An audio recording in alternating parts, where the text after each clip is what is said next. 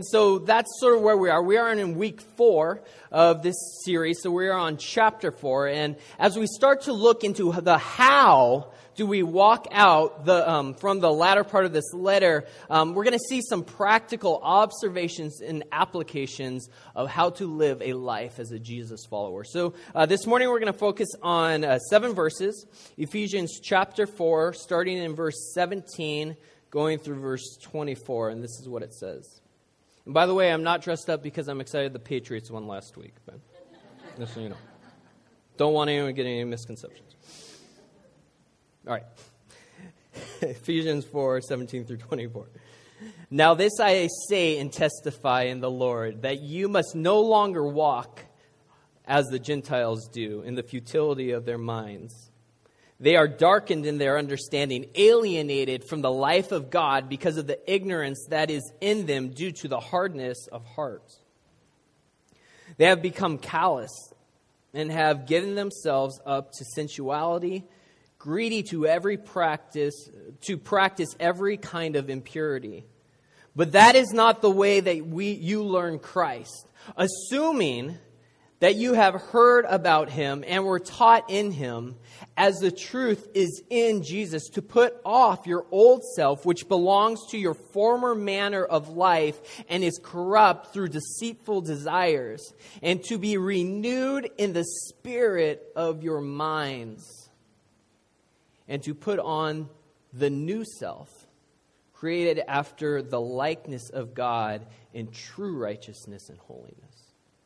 And as we continue this series talking about being transformed, and not so much trying to transform yourself, but really remembering that we have been transformed, I pray that we would commit to live our lives more consistent with who God has told you that you are, and who I am, that you are a new person, that by definition, if you are a believer in Jesus Christ, you are a new creation, transformed from the inside out. And you now can live set free to be that new person, not like the old you, but with new priorities in life and new ways of talking in life and ways of relating to people that you could never do before, ways to relating to money where it is not a slave, or you're not a slave of it, but that you can use money and the way that you live your life to honor and to show the love of God to the world that you live in.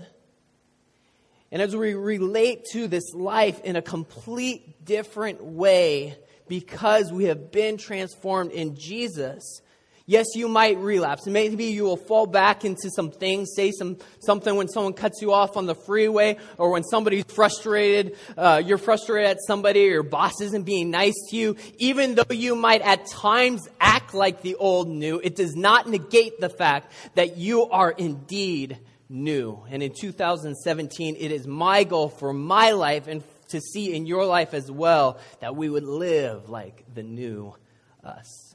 So let's pray and ask the Lord to take this time. Father, we thank you for who you are. Lord, I thank you that you have created us as new beings in Christ Jesus, created for good works.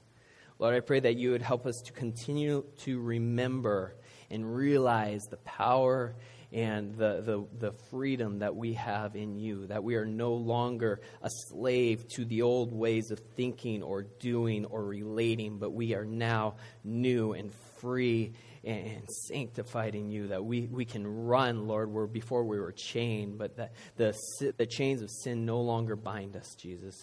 And we just thank you that you are here, that you want to change our lives, that if we take the words of life that come from you, that we will never be the same.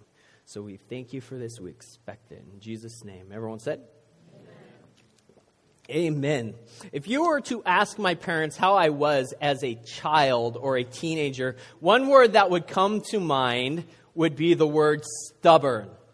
If they were in here, I don't think they're in here, they would be smiling and nodding their heads, saying, finally, he gets it, that he was a stubborn kid. I was pretty stubborn. I was the prototypical know-it-all teen. I thought I knew everything. I think every teen's probably like that, but I was really bad. I just thought I knew everything. So when I was 19 years old, God called me to do an internship called Master's Commission. That was actually started at a church here, Tommy Barnett's church, Phoenix First, and now it's called Dream Church or something like that. Dream Center Church.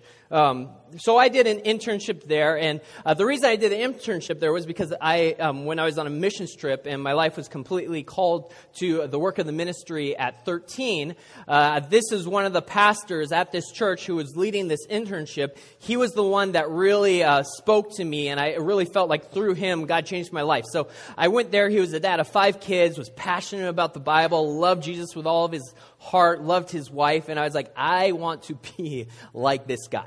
And so I went and did this internship, had a connection with him, but not a really strong one, but knew that this was where I was supposed to go. So I went there.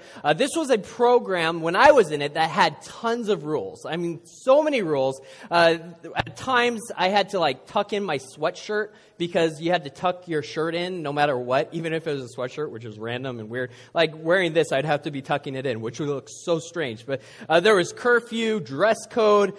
We couldn't date, which I was 19, which is sort of when you want to date. But I didn't really date in high school anyway, so it wasn't that big of a deal. But as the year went on, and I was in this program, time passed by, and I started to think, well, maybe these rules, they don't apply to me so much. They don't matter to my life. And so I started stretching the rules. And one of the main rules was you will not date when you're in this program. That was like cut and dry. This is not going to happen. And I didn't date much anyways, actually at all. But there was this girl that I was starting to get to know while I was in this program. It wasn't Michelle, because if it was Michelle, I would have been like, forget this program. I'm going to marry this girl. And so it wasn't her. It was the other girl. But I thought she was cool, and I was giving her more attention. And it wasn't like we went on dates or we were holding hands or anything like that. But I definitely was focusing on her more than I was the program. And one day, the instructor or the pastor over this program, he brought me into his office, and I went in so defensive. And you know how funny it is when you're trying to defend your wrongness? Have you ever done that? I'm like totally trying to defend my wrongness, and he's telling me stuff, and I keep saying, yeah, I know. Yeah, I know. And after about the 5th, yeah, I know, he slams his hands down on the table. He stands up, gets in my face, and he goes, you don't know anything. And I'm sitting there, and this is a big guy. He was a bodybuilder, and I'm like, I know. No, I don't know. I don't know. I'm sorry, don't kill me. And so what he went on to say was, this girl is not for you. You need to wake up and remember who you are and why you're here. And looking back, that was really a defining moment in my life. And I'm blessed that he was in my life. And looking throughout my life as a teenager in my early 20s, oddly enough, like every time I was interested in a girl, I had somebody say the exact same thing to me until I met Michelle, where they're like, this is not the girl for you. And so that's probably why I didn't date very much, but it was good. But what he was saying was, be who you really are. Remember your calling. Remember why you are here. And there's some of us in this room today, and you didn't have the luxury of somebody speaking into your life the way that I did. And somebody saying, listen, wake up, because this person that you are starting to become, or the things that you are doing, that's not who you are. And you need to realize and come back to the reality that you are something different than what you are portraying yourself to be.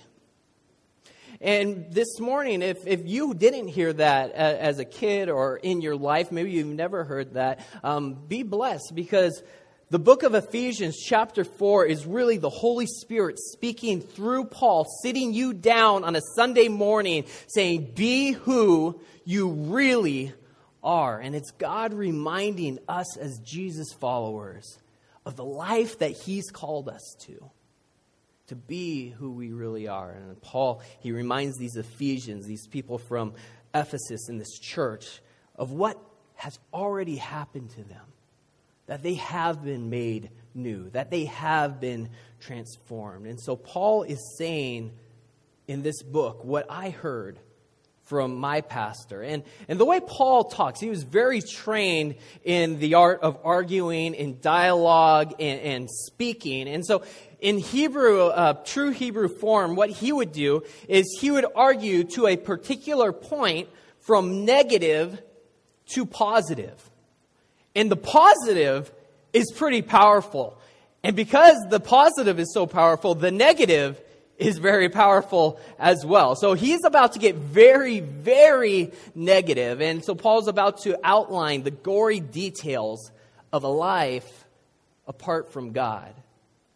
And remember, these are people who have already experienced salvation. These are Christians. These are people in the church who have been already made a new creation.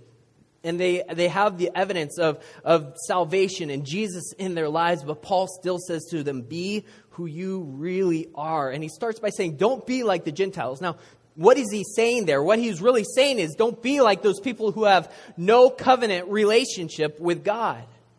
Because you do have a covenant relationship with God. And when you didn't, it says you lived in the futility of your mind. Now remember, this is negative to positive. So get ready, because this is the beginning of some really negative stuff, but there is a positive at the end of it. So verse 17, it says, now this I say and testify in the Lord, that you must no longer walk as the Gentiles, those with no covenant relationship with God do, in the futility of their minds. Now this word futility, it means failure. It means purposelessness. It means aimlessness. It means literally that you're incapable of doing what your mind was designed to do. Your mind can never be fully satisfied, because before you knew God, there was this futility or this failure to achieve what your mind was really created to be.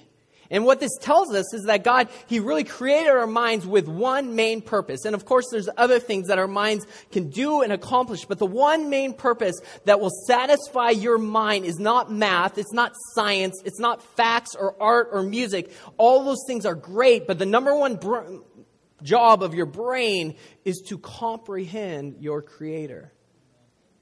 This is ultimately why we have a mind, is to understand who He is. But when Adam and Eve chose of their own free will to disobey God, sin entered the picture and is, in essence, short-circuited our brains.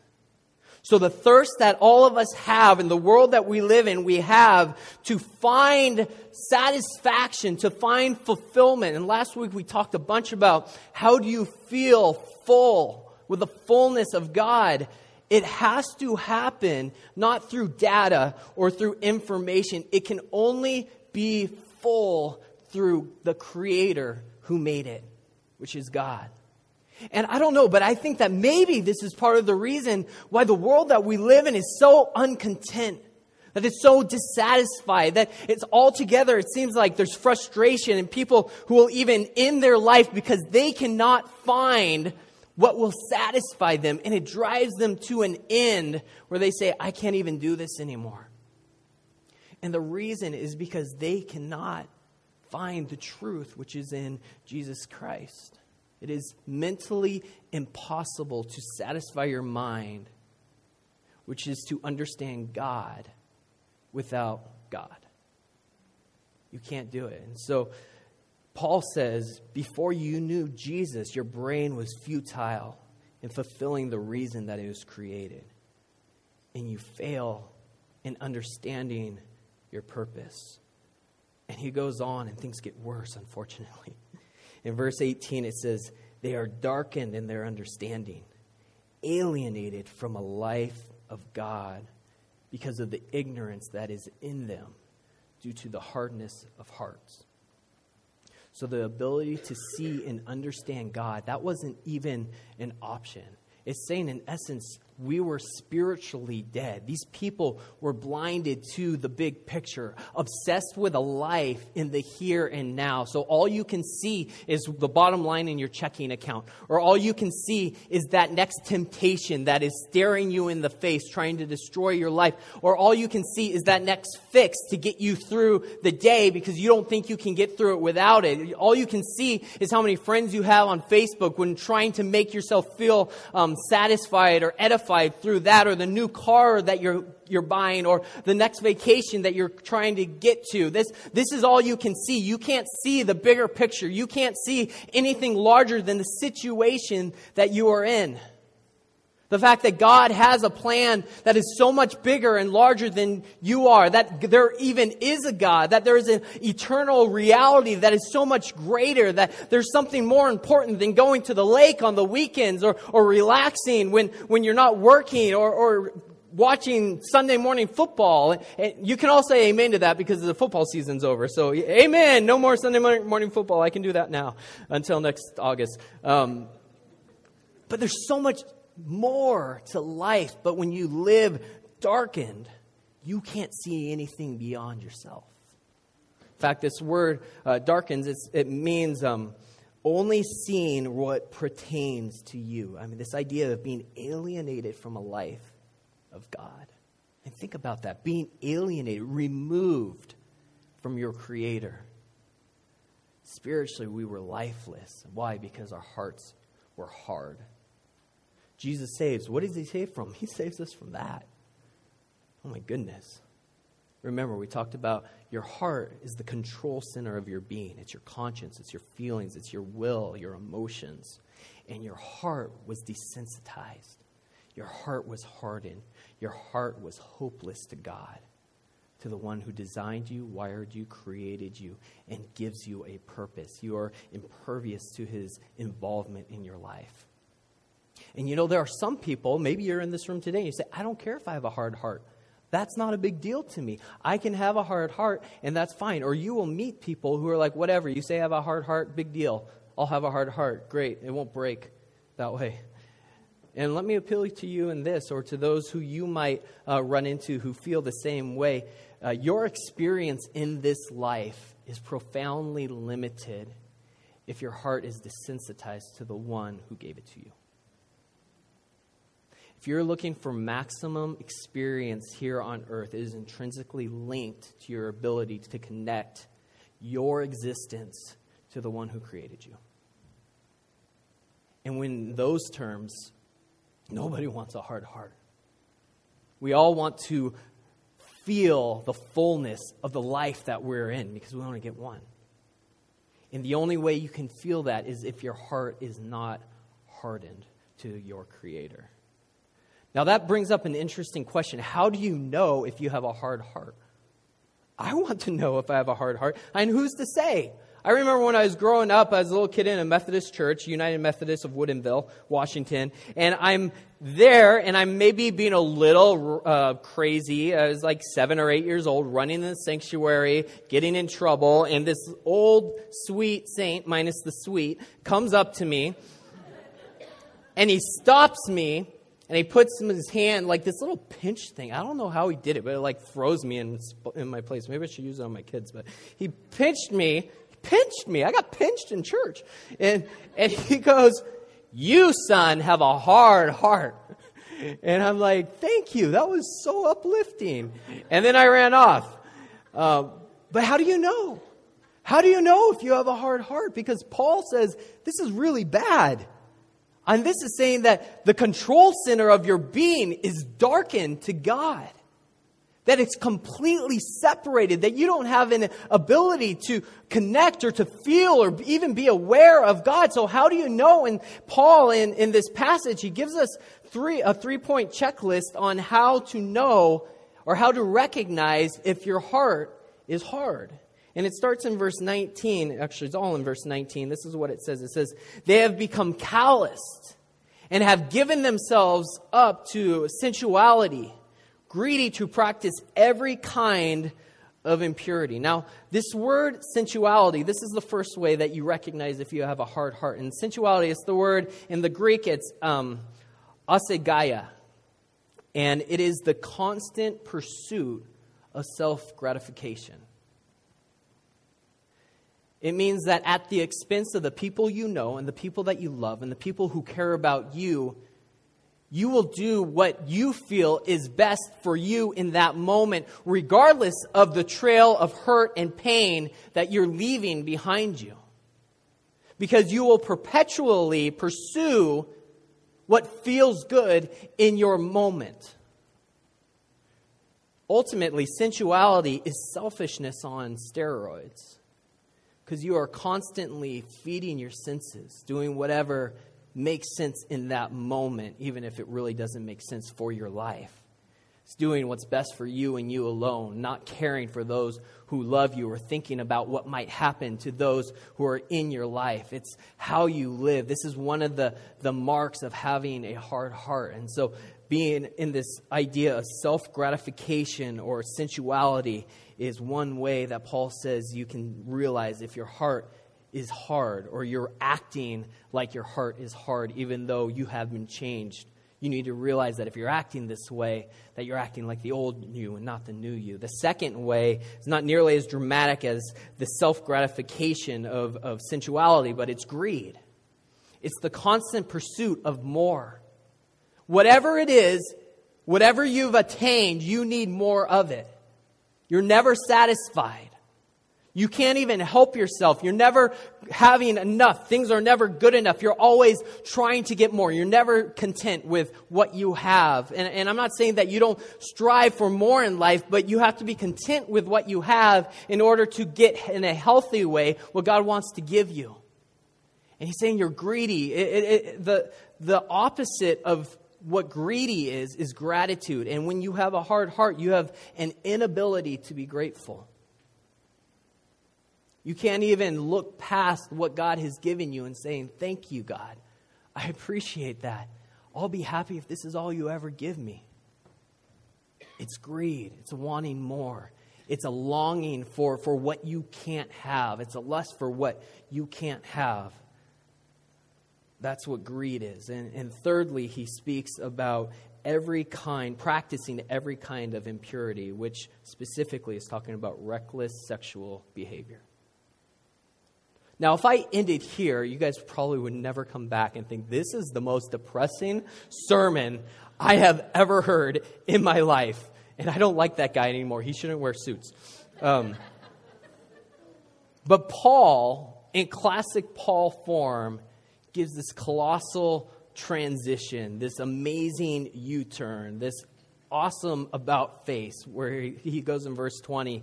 But Paul uses a lot of buts in Ephesians. He says, but that is not the way you learn Christ. Now it's interesting because the next verse he says assuming. Now the word assume is in the Bible, and Paul is assuming. And I thought that was pretty crazy because growing up, I was always told, don't assume things because we'll just say, let's just say it makes a fool out of you and me.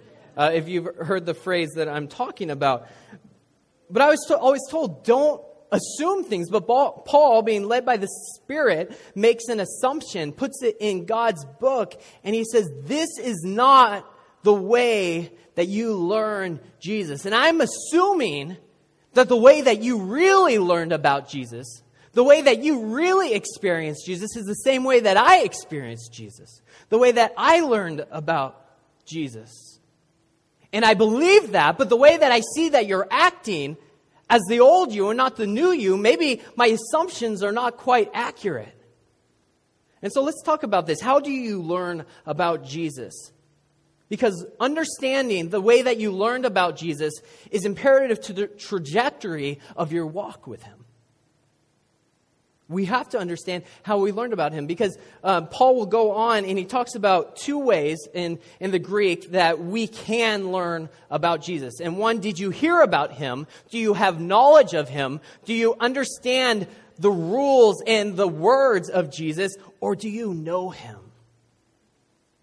Please remember that Paul encountered Jesus. Paul didn't just learn about Jesus in the book. Paul learned a lot of things about God, but he encountered Jesus. And he's saying, I think that you learned about Jesus the same way that I learned about Jesus. You don't just know who he is, you've experienced him. Now, when I was in college, I took a class, and it was on all of the early Christian writers. And one of the main people in that class was C.S. Lewis. And so I had to read so much on C.S. Lewis, all of his books, everything about his life, his autobiography, all of that stuff. And so in reading all of that, I understood who C.S. Lewis was. But I had never met the man. I never shook his hand. I didn't even live in the same time period as he did. So even though I knew C.S. Lewis, I didn't truly know him because I never experienced him. I knew about him, but I didn't know him. And Paul is saying, in looking at your old life, in looking at your new life, what is important is how you met Jesus. And I know that this is not how you learned about him. But the way that you're trying to trend in your life, oh, wait, maybe it is. He says, I know this isn't you. He says, realize that. Realize that this is not who you are. Be who you really are. Religion is predicated on knowing about Jesus. Religion is understanding and following the teachings of God so that mentally you can say, yes, I have checked off these things. I believe Jesus was a great historical figure, and most of his teachings, at least, I believe with. So in order to improve myself morally, I'm going to follow this figure from history. Religion is really knowing about Jesus, and that's what Paul himself came out of. He was on the road to kill Jesus' followers, and God knocked him off of his donkey and said, I want you to come play for the good guys. Knock it off.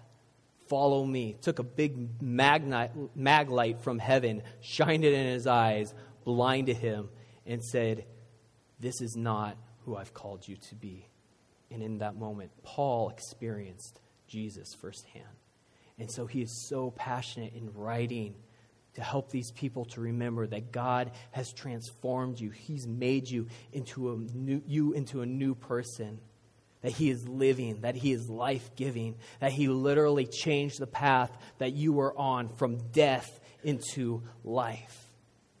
And he goes on in reminding, assuming now that they are on the same page, that you remember the way that you met God and experienced God. And he says something that's somewhat odd in the reading. Next in verse 22, he says, to put off your old self, which belonged to your former manner of life and is corrupt through deceitful desires. What he's saying is shed the dead and put on what is living. That Christianity and what we believe in is not so much a religion, even though there are things that we follow. It is more a way of living. Paul's saying, you've heard the good news. You understand that you are dead, that you are alienated, that you are darkened in your understanding, that you are destined to a life of death, desensitized from the things of God, completely lost, dead as dead can be on the inside. But then Jesus came in and he made you alive. And this is so reminiscent of what Jesus said, that you must be born again, that the Christianity that we believe in, the Jesus that we subscribe to, isn't just going from good to better to best, or even bad to good, but it's going from death to life. What we subscribe to and what we believe in is literally creation itself. It's being birthed again. Death to life. Put off the old self that belongs to your former way of thinking with dead, hard, calloused hearts and minds. And remember, again, this is not talking about salvation. What this is talking about is if you want a fulfilling, satisfying life with Jesus, the life that you've been invited to, here's how you have it. You remember who God's created you to be. You know what I love about subscribing to Jesus in Christianity is you don't change to become a Christian. You change because you're a Christian. We are changed. We change because we have been changed. And it's really remembering that he has taken us from lifeless, dead hearts and minds into the fullness and freedom of life. That who you are now is saved, it's new, it's transformed, it's regenerated. That's who you truly are. And then he says in verse 24, and to put on the new self, created after the likeness of God in true righteousness and holiness. Now, it would be very easy for us to look at verse 22 and then verse 24 and think, okay, I just need to stop doing dumb things. I just need to stop doing these foolish, idiotic things in my life, and then I'll be good. Stop being bad, start being good. Do the good things. Do the things that make me living. But the problem is there's this haunting verse in the book of Proverbs, the book of wisdom, and this is what it says, and we experience this all the time. In Proverbs 26:11, it says, like a dog that returns to his vomit is a fool who repeats his folly. And Paul's language here is very reminiscent of that why would you, like a dog, return back to dead things, things that your new life has rejected?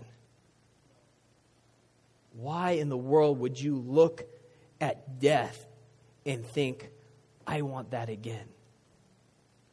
And we totally agree with this proverb. We're like, oh yeah, that's terrible, and people do that all the time, but we do it. I mean, maybe you don't, but I know I do. I mean, I'll just talk for myself here. I mean, there are times when I know there's things that my system has rejected. Emotional things, physical things, verbal things, visual things, mental things, where I have thrown those things off, that I have vomited them out of my new life, my new being, the creation that God has created. And I'm like, I no longer want those things in my life, but there are times for some reason where I'll look back at those things and be like, wow, that looks really good. This morning even, I didn't put this in my sermon, but it's a great illustration. We're moving the fridge back into the kitchen, and there's this glass canister of soup from 6 months ago that was just about to explode, and it fell on the ground, and it exploded everywhere. It was the worst smelling thing I have ever smelled. And now you're all going to smell it because it's in your head, but it's not. You can't smell it anymore. But it's like looking at that, which Kyle and I could barely even be 15 feet away from it. It smelled so bad, and saying, wow, that looks good.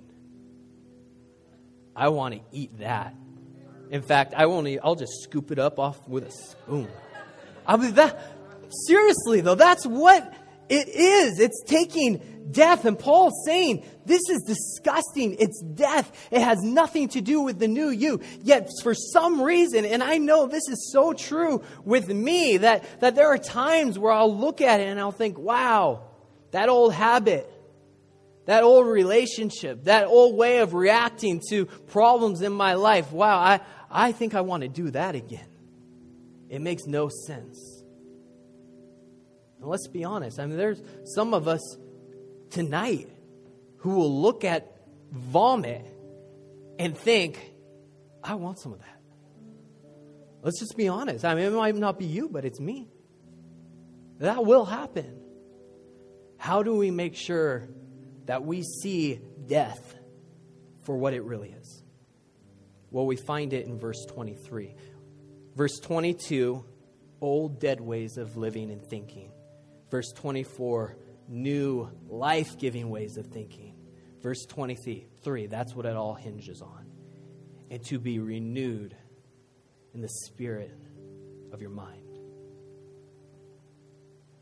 And please don't get messed up in thinking of this metaphor, because it is a metaphor, as an external thing. So take off the works and put on the good works. It's not talking about literal. It's talking about spiritual. Religion is always external and rarely internal. But a relationship with Jesus is always internal, and eventually it will be external as well.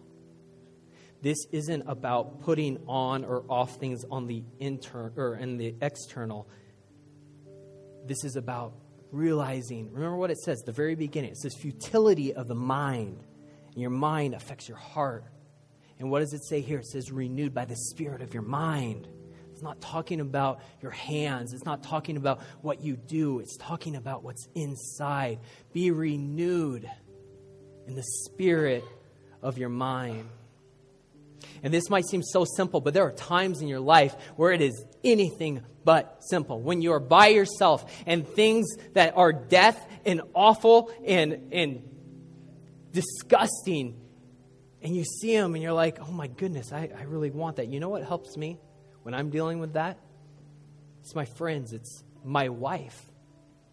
It's people in my life. You see, the reason that we have community is because there's a lot of times where in my own mind, I'll look at death and think it's life. But I have people around me who will say, okay, that's vomit, and you don't want to eat it. That's why we're here. That's why we have community. That's why we come together.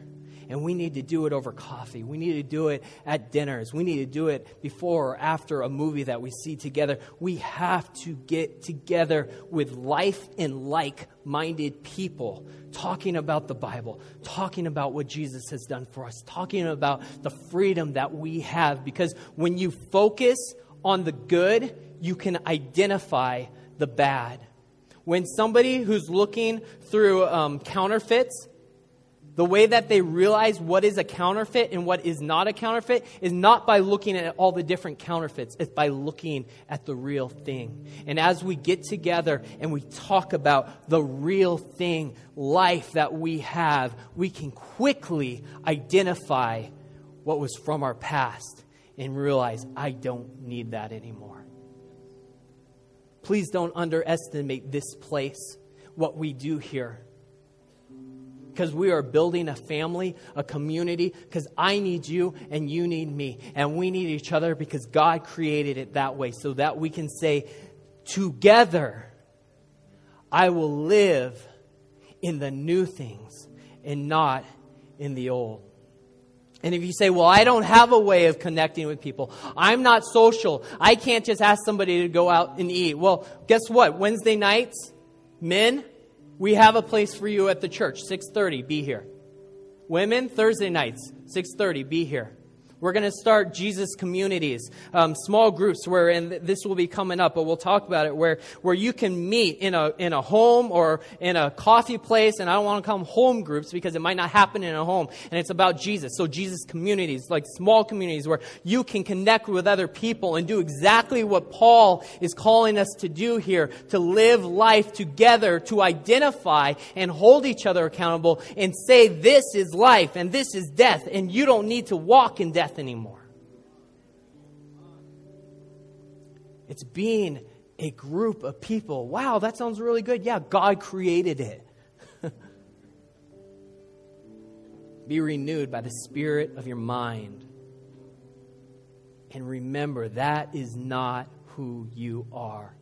Be who God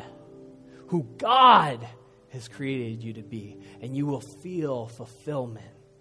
You will feel hope, joy, and a future that has good things for you. Would you pray with me?